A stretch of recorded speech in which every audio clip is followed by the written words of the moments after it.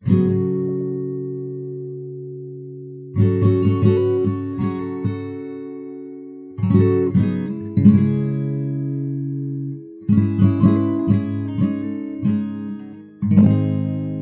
only ever eradicated two infectious diseases in all of human history: smallpox in humans and rinderpest, variations of which plagued cattle and deer and wildebeests and other even-toed ungulates for most of history, before ultimately being officially eradicated in 2010, a century after the development of an early vaccine for it in 1918. Smallpox was likewise eradicated after the development and successful widespread distribution of a vaccine, early versions of which were developed in the late 18th century, and more advanced versions of which were distributed worldwide beginning in 1950.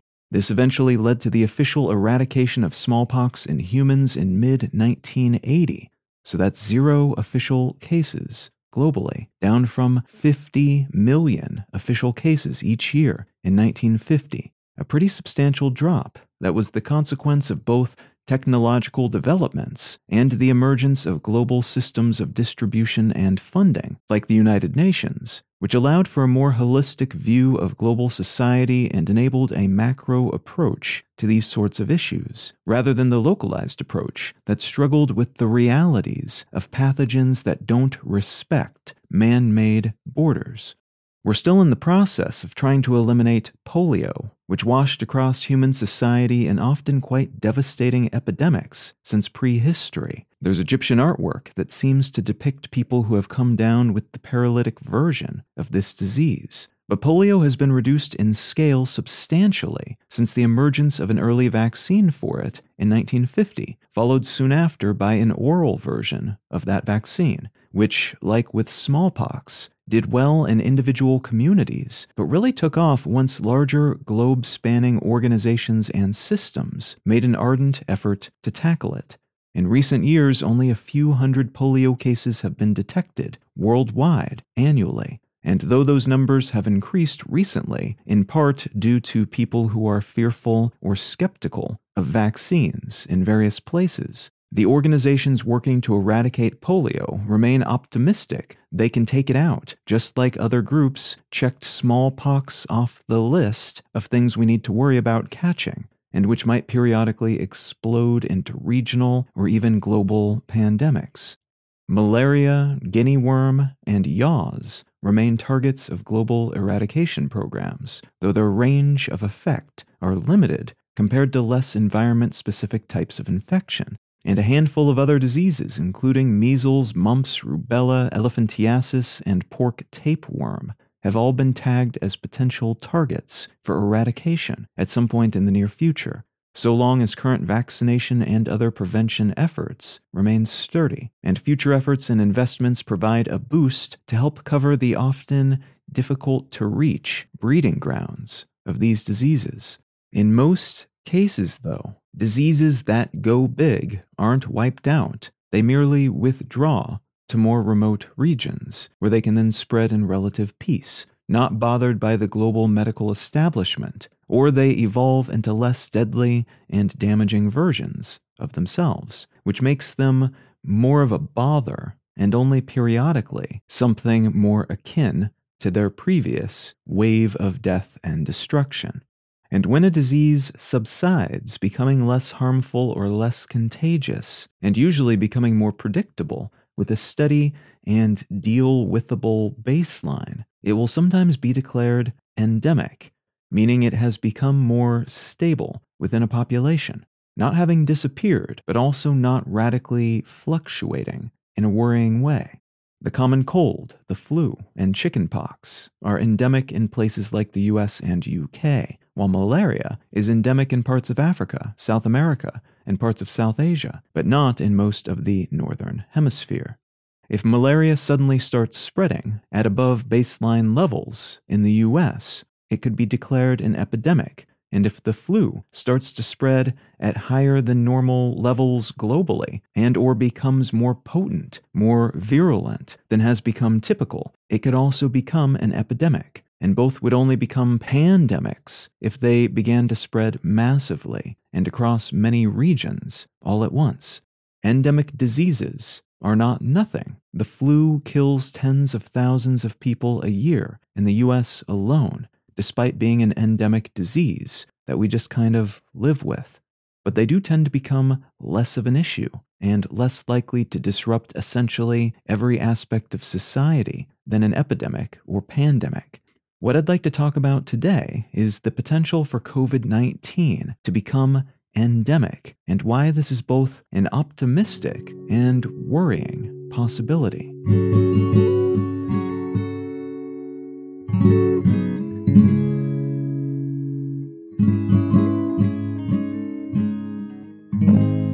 You're listening to Let's Know Things. I'm Colin Wright. The article I'd like to start with today comes from the New York Times, and it's entitled New Jersey Governor to End School Mask Mandate in Move to Normalcy. I've done several episodes on various aspects of COVID over the past 2 years, and I am very much looking forward to a time in which that's no longer necessary. But to establish a quick context for this story, let's take a super rapid look at how we got to where we are now in the first half of February 2022. Around December 2019, early versions of what later became known as COVID-19 started popping up in tests of patients in China. There were a lot of unknowns back then, and it wasn't even clear that anything worrying was happening at first. But this disease eventually became notable because of how fast it was spreading and how virulent, how dangerous, basically, it was to those who caught it. And because there didn't seem to be much you could do for the people who caught it and had serious health outcomes, which was a decent-sized chunk of the people who did catch it. It spread, and then spread, and then spread some more. It ultimately reached pretty much everywhere on the planet over the course of the past 2 years. Over this period, we've seen governments struggling to get and make the right equipment, to fund the research necessary to figure out what we're dealing with and how to protect ourselves from it, using masks and other protective equipment, using vaccines and other medical interventions that help amp up our immune systems against this particular disease, and by implementing restrictions and systems meant to keep people safe from each other, including things like standing a fair distance away from other humans, and things like closing schools, limiting the number of people who can be in enclosed spaces, and disallowing some types of contact entirely for a time, in soft, recommendation-style ways and in hardcore quarantine and shutdown fashion, with legal consequences for noncompliance. We've seen supply chains break, borders close, economies falter, and weird trends spread almost as virally as COVID. We've also seen multiple permutations of this disease over the past 2 years, with the initial version of COVID eventually being designated as Alpha, which was followed by other variants. Delta ended up being a very significant variant, as it was substantially more virulent than Alpha, causing a lot more deaths and long-term health consequences for those who caught it. And the current, most common and worrisome variant, as of the day I'm recording this at least, is called Omicron, which is generally considered to be less virulent, less potent in the damage it causes on average than Delta, but also a lot more contagious. It spreads super quickly to pretty much everyone within range, and as a result, a slow climb down from previous Delta-laden infection waves picked back up in a big way beginning in late 2021, surging globally over the past few months and resulting in a lot more infections and deaths, despite that lower virulence because of the overwhelming number of infections. We have vaccines that work pretty well against all current variants and work very well if 2 doses and a booster have been injected to bolster one's immune system against the disease and to perk it up after that immunity wanes with time. At the moment, some countries are seeing just staggering surges in infections, but most have seen their Omicron waves peak over the past several weeks. Those that have peaked generally still have pretty high infection rates, and some are still seeing a lot of COVID-related deaths, which tend to be lagging indicators. As new infection numbers can wane, but people who caught COVID during that waning wave will still be stuck in hospitals, getting worse and in some cases dying from that earlier surge. Also worth noting here is that even after the peak has crested and the parabola is in a downslope, many countries have more infections per day than during previous waves. Omicron is less virulent, so they'll have fewer, on average, serious cases, but passing that peak, in this case, means something different than before because of that heightened transmissibility. So the post-peak, massively decreased numbers in many places right now are still higher than previous peak numbers, which frankly makes a lot of the charts that we've been utilizing somewhat less intuitively useful, because by some metrics we're way worse off than at any point in the pandemic thus far. But by others, things are looking up, despite the ominous bumps on some of these graphs. This piece in the Times is notable because of what it describes, a potential return to some kind of normalcy, even in regions in which masking and vaccinations and other efforts to ameliorate the worst impacts of the pandemic have been enthusiastic and widespread. More specifically, it's about a governor who is a Democrat, and in the U.S., on average, Democrats have been more ardent about masking and getting vaccinated, and in many cases more likely to shut down schools and enforce harder core lockdown rules on businesses, while on average, Republicans have chalked out the opposite position, being more in favor of no masks, no lockdowns, and so on. And this governor, who himself has imposed very stringent pandemic mandates, is saying that beginning in March, students and employees will no longer be required to wear masks at schools. This governor, Philip Murphy, then went on to say this while announcing the end of the existing school-wide mask mandate, quote, "This is not a declaration of victory as much as an acknowledgement that we can responsibly live with this thing," end quote. Now, this is not the first mask mandate milestone in the U.S., not even amongst Democratic leaders. Others have also dropped them, and some Republican leaders dropped them ages ago, or just never enforced them to begin with. Democratic leaders in Connecticut, Delaware, and Oregon have also announced in the past week or two that they will be ending mask mandates in schools over the course of the next few months. So these are people, these Democratic leaders at least, who have been staunch supporters of ongoing, at times quite arduous mandates related to the pandemic as part of a larger effort to keep people safe and reduce the negative impacts of this contagion. And these announcements are occurring even as the U.S. continues to post record-setting pandemic numbers. In mid-January, the U.S. hit a peak of more than 800,000 new official, and official numbers are generally considered to be lower than the real numbers because a lot of these things are just not counted. 800,000 new official infections on a single day, and we're way down from that at just under 300,000 new infections a day as of the day I'm recording this.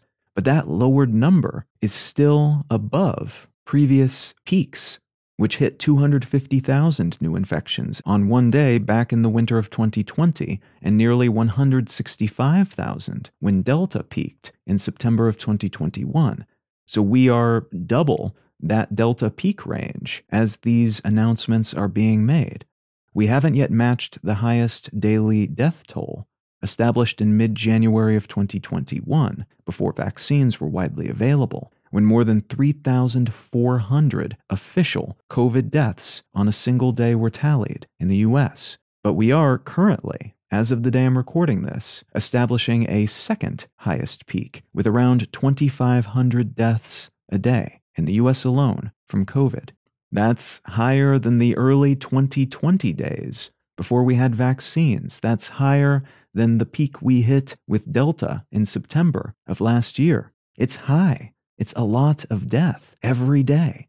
And it's likely to go down just as the infection numbers have gone down, but it hasn't yet.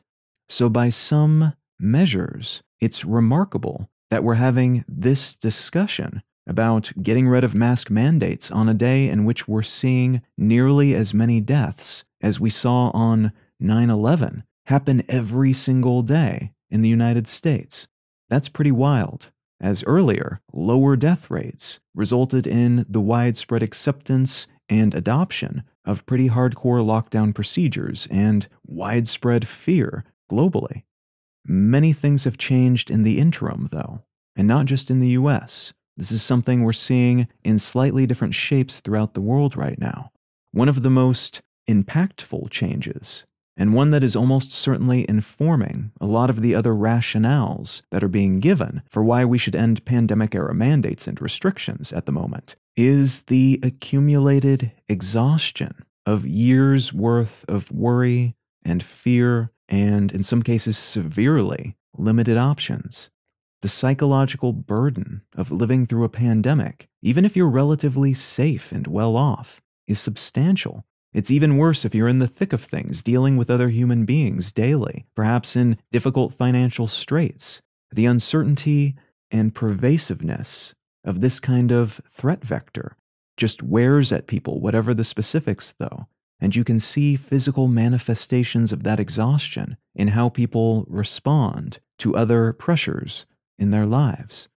Surveys conducted in the US suggest that while the vast majority of the population says that COVID-era restrictions have been worth the cost, of which there are many, a large segment of the population has also become a little checked out on the matter. News and other informational consumption related to the pandemic was sky high in 2020, but began to peak in early 2021. And at this point, in early 2022, although there was a bump when Omicron first became a thing, we're generally kind of just done with it and want to think about and focus on other things after a long period of learning and worrying about this one pervasive potential source of danger. There's also concern for some subsets of people within our societies who are being forced to put off or change all their plans at vital moments of their lives. Students in particular have lost a lot in terms of not being able to engage in normal periods of socialization and education. And who can say what their professional prospects will look like now that many of our expected milestones aren't really relevant to them and their experiences? Recent research suggests many people, including parents of school-aged kids, are more concerned about emotional, social, and academic consequences related to pandemic mandates and rules than they are about the possibility of their kids becoming infected or bringing COVID home and infecting them. This is new. Previously, the majority of parents and students and teachers were more concerned about COVID than the seemingly short-term impact of disrupting their academic careers and social lives for some finite period of time. And some of this shift might be related to the aforementioned intellectual exhaustion, but some of it may be the result of the data we now have, which suggests that younger people, on average, tend to be much better protected by their immune systems, and blending that with the lower virulence of Omicron and the increasing availability of vaccines for school-aged kids, the risks involved with catching COVID at school may seem more acceptable if taking those risks allows students to go to school, to socialize and learn normally, and in turn, back home, free up the parents to have lives beyond taking care of kids who are stuck at home and not able to do the things they want to do. Childcare burdens are emotionally exhausting, but can also hinder one's career, one's social life, and impact pretty much every other aspect of a parent or caretaker's life. All that said, many researchers and medical professionals are advising against a complete narrative shift toward normalcy, at this time at least, because there's still a chance we'll have another Omicron-style wave caused by a new variant at some point in the near future. And this remains a potential threat until and unless we can get more people vaccinated or otherwise protected against catching it. As the more hosts there are for a disease, the more opportunities it has to mutate. It's more dice rolls, basically. And even if it's unlikely any single roll will result in something more dangerous or contagious, roll enough dice, and the odds of such an outcome go up, and we end up with a new variant. If we decide everything's normal and the current risks are acceptable, if we can just get back to living then, we might pull down the barriers and restrictions, the tools that are keeping things stable today. And that would leave us prone to this theoretical new variant, which could then hurt us a lot more than it would have had we moved more slowly and had we been a bit more careful with our return to something approximating normal. There's also a chance that things as they are now, with just garden variety Omicron, could worsen if we remove those barriers too quickly. A lot of the norms and risks we know today are as low as they are because of the space we're keeping between people, periodic lockdowns, masks, vaccines, and everything else. And there's a chance that annoying as these things can be, and exhausted as we all are with all of it, if we just drop it all suddenly, we could see a lot more infections, long-term medical consequences, and deaths that need not have happened had we had a bit more patience and social durability. It's a possibility, then, that in the coming months we'll hear a lot of messaging that's operating at cross purposes. Politicians and other leaders have a lot of very rational reasons to want to segue toward normal as quickly as possible, as there are potent political consequences for taking away people's freedom to do whatever they want whenever they want to do it, and protests and even acts of violence related to mandates of all kinds have become increasingly common. Extremists of various flavors have been able to launder support for their often more radical and violent causes through the relatively mainstream opposition to mask mandates and vaccines.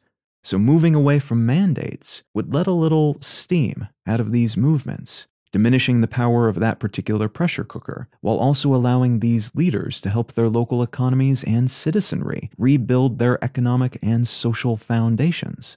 At the same time, we'll likely hear messages from medical professionals saying that, yes, there's a lot to look forward to, and the numbers are trending positively, and there's a lot of good stuff on the horizon from pan-coronavirus vaccines, which would give us immunity to all coronaviruses, including future COVID variants that don't exist yet, to new treatments that can be used on people who get serious COVID infections, which will dramatically improve their outcomes. But at the moment, we should be careful not to celebrate before we've reached the finish line, lest we accidentally set ourselves up to lose the race or to be forced into starting over or starting an entirely new one.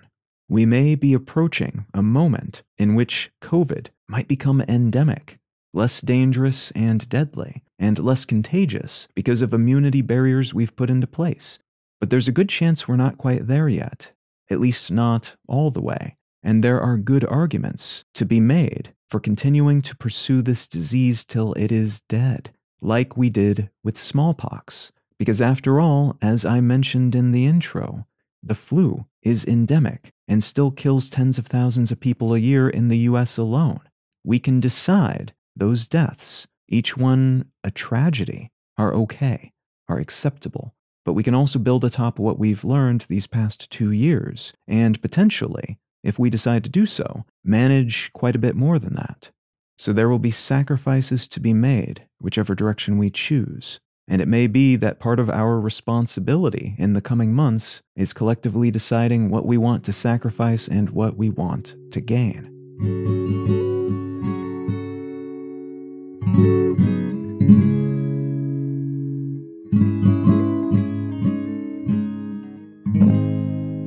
The book I'd like to recommend today is called After Jesus, Before Christianity, a historical exploration of the first 2 centuries of Jesus movements by Aaron Verencombe, Brandon Scott, and Hal Tossig.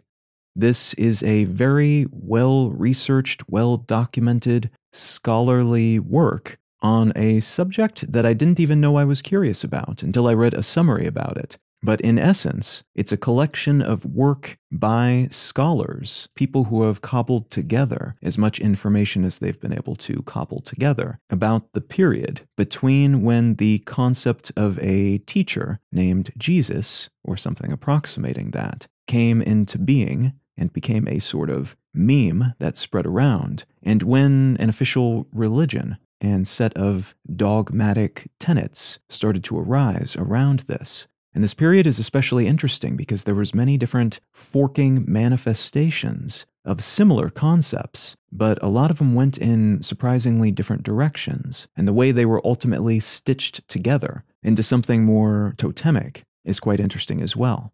So if any of that sounds interesting to you, consider picking up a copy of After Jesus, Before Christianity, a historical exploration of the first 2 centuries of Jesus movements by Aaron Verenkolm, Brandon Scott, and Hal Tossig. You can find out more about me and my work at Colin.io. You can find the show notes and transcript for this episode and every episode of the podcast at letsknowthings.com. You can find a portfolio of my other projects, podcasts and writings and otherwise, at understandery.com. And feel free to reach out and say howdy on social media. I'm Colin Wright on Facebook and at Colin is my name on Twitter and Instagram and such. Thank you so very much for listening. I'm Colin Wright, and I'll talk to you again next week.